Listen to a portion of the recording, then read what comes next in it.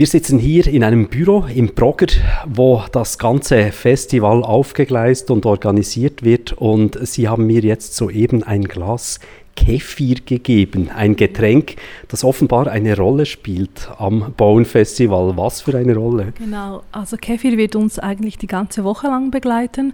Es ist ein Teil des sogenannten Guesthouse-Projekts von Maya Minder. Das ist einfach ein Essen, unser Hotpot, den wir jedes Jahr veranstalten und der dieses Jahr auch ein Teil vom Programm ist. Auch für das Publikum und die Gäste.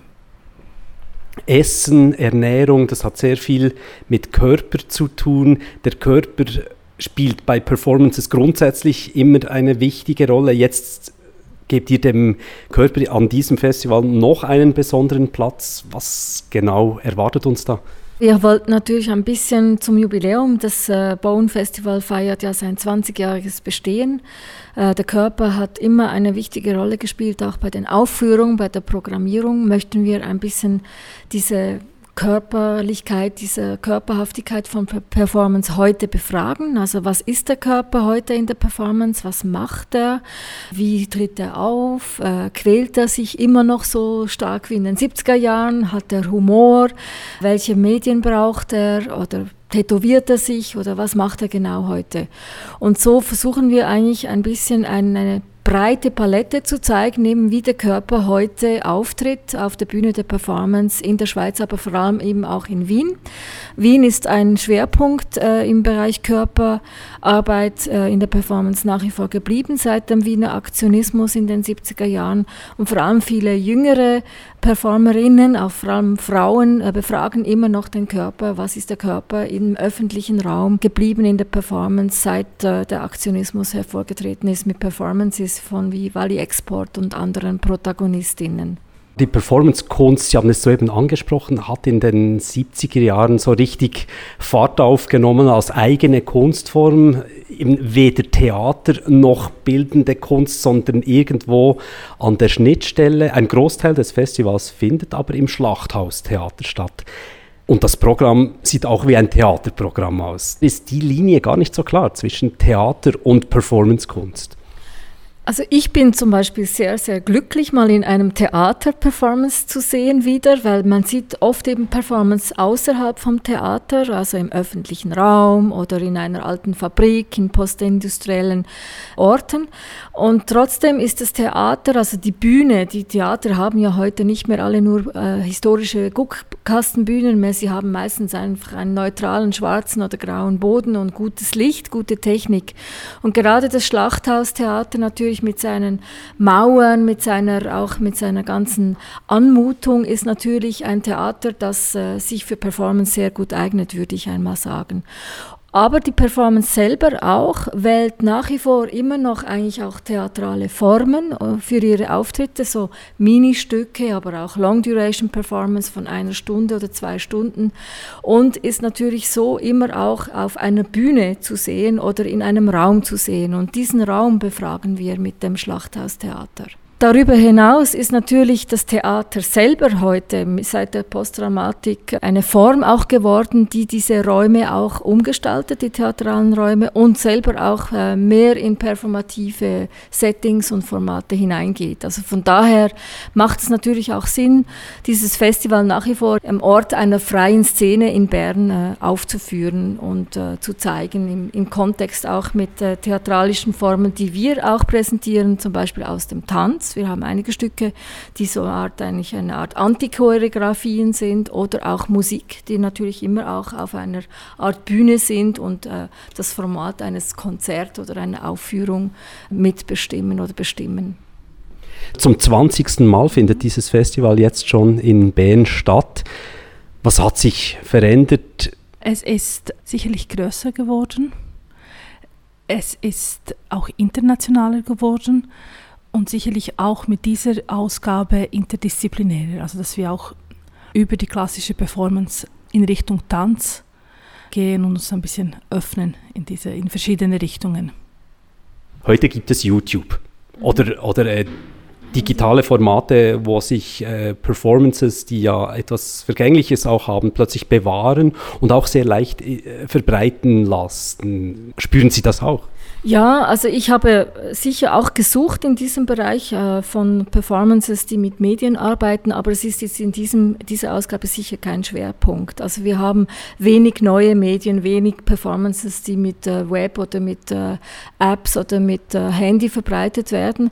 Aber Medien spielen im weitesten Sinn immer auch eine Rolle im Sinne von Objekten, von Dingen, die die Performer mitbringen in die Performances und natürlich auch Medien in einem weiteren Sinn. Medien, also Vermittlung spielt immer eine wichtige Rolle und wir haben zum Beispiel eine Performance, die zu einer aktuellen Nachrichtensendung dann vom Abend selber reagiert, also auf die Meldungen mit einer musikalischen Handlung. Ich möchte jetzt noch nicht alles verraten, aber da geht es auch darum, was ist heute eigentlich die mediale Situation von uns und wie nehmen wir Medien wahr und was passiert mit uns, wenn wir Medien hören oder sehen, mit ihnen umgehen.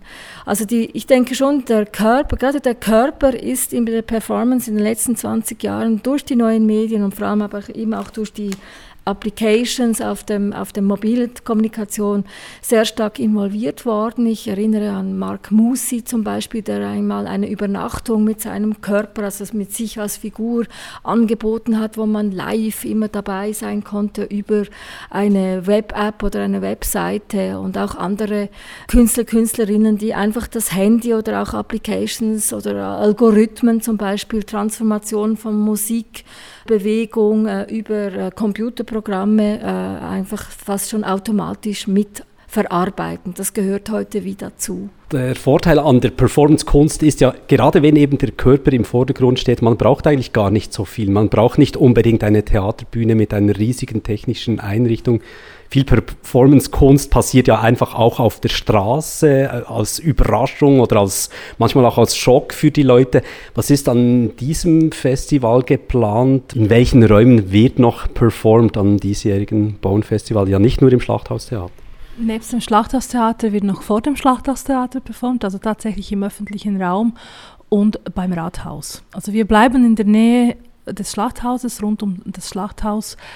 Also wir haben ja gesprochen, wie Medien heute in der Performance sich artikulieren, aber auch der Raum und vor allem der öffentliche Raum. Und da haben wir natürlich uns auch überlegt, der Körper, der in den öffentlichen Raum geht oder mit Medien arbeitet.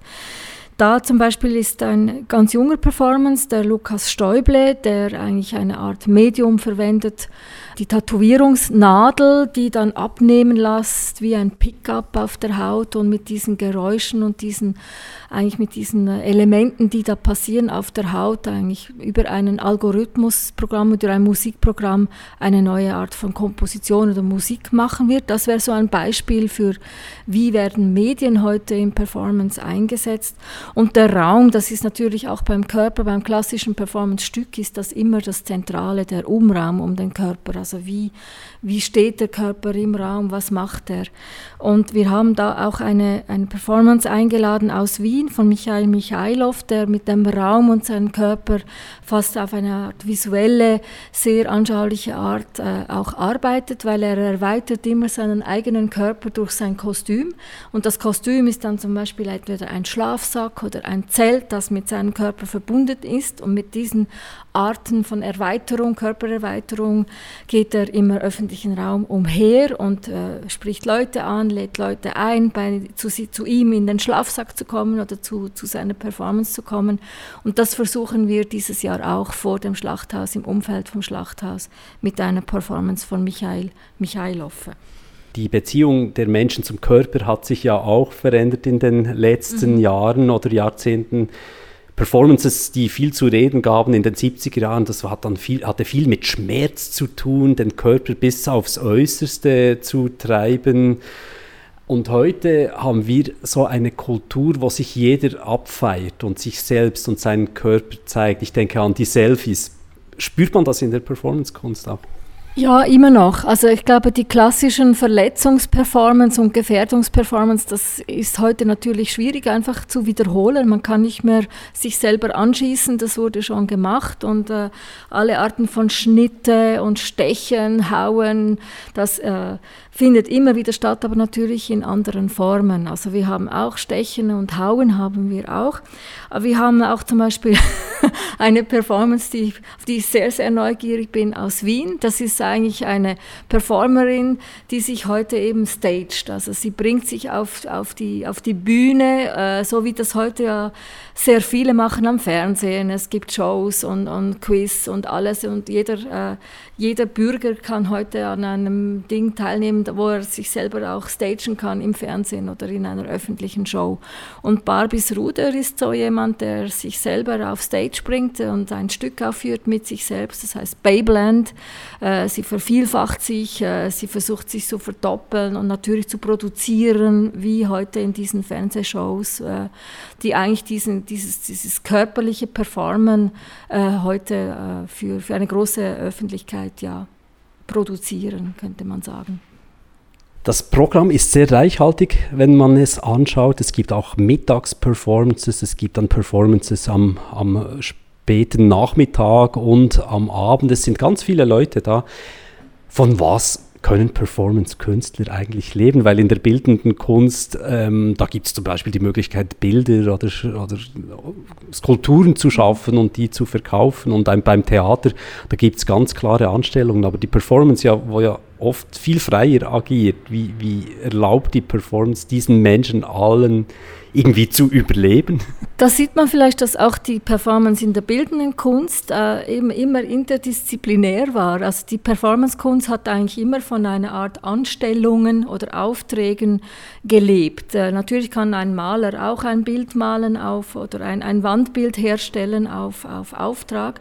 Aber die Performance-Kunst war immer sehr nah am Theater und am Tanz, auch historisch. Also die großen Körperkünstler, eben die wie Caroline Schneemann oder Yvonne Rainer, die kommen auch aus diesen interdisziplinären Feldern und die haben oft auch Tanzbühnen oder Theaterbühnen oder eben alte Kirchen bespielt, wo Theater gemacht worden ist, eben das andere Theater, das politische, gesellschaftliche Theater der 70er Jahre.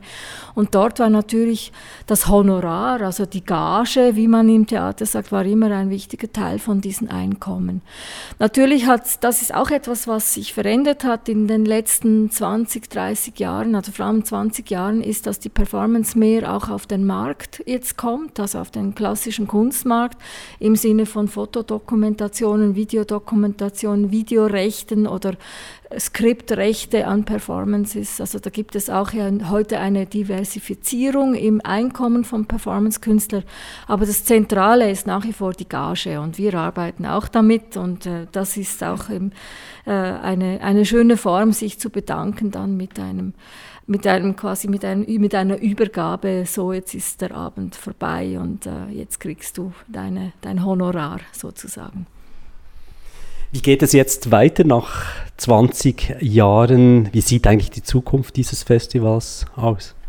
Wir sind natürlich in Planung sicherlich für die nächste Ausgabe, also nächstes Jahr. Das hängt immer ab mit den Subventionen, die wir bekommen. Ich glaube aber so eine Grundrichtung wird vermutlich auch gelegt am Roundtable, am Eröffnungsabend, wo wir mit verschiedenen Akteuren und mit Sibylle Omlin diskutieren werden, was war Bone, was ist Bone und wo geht Bone hin. Und ist das dann auch eine Performance, wenn es diese Roundtable-Diskussion gibt? Natürlich.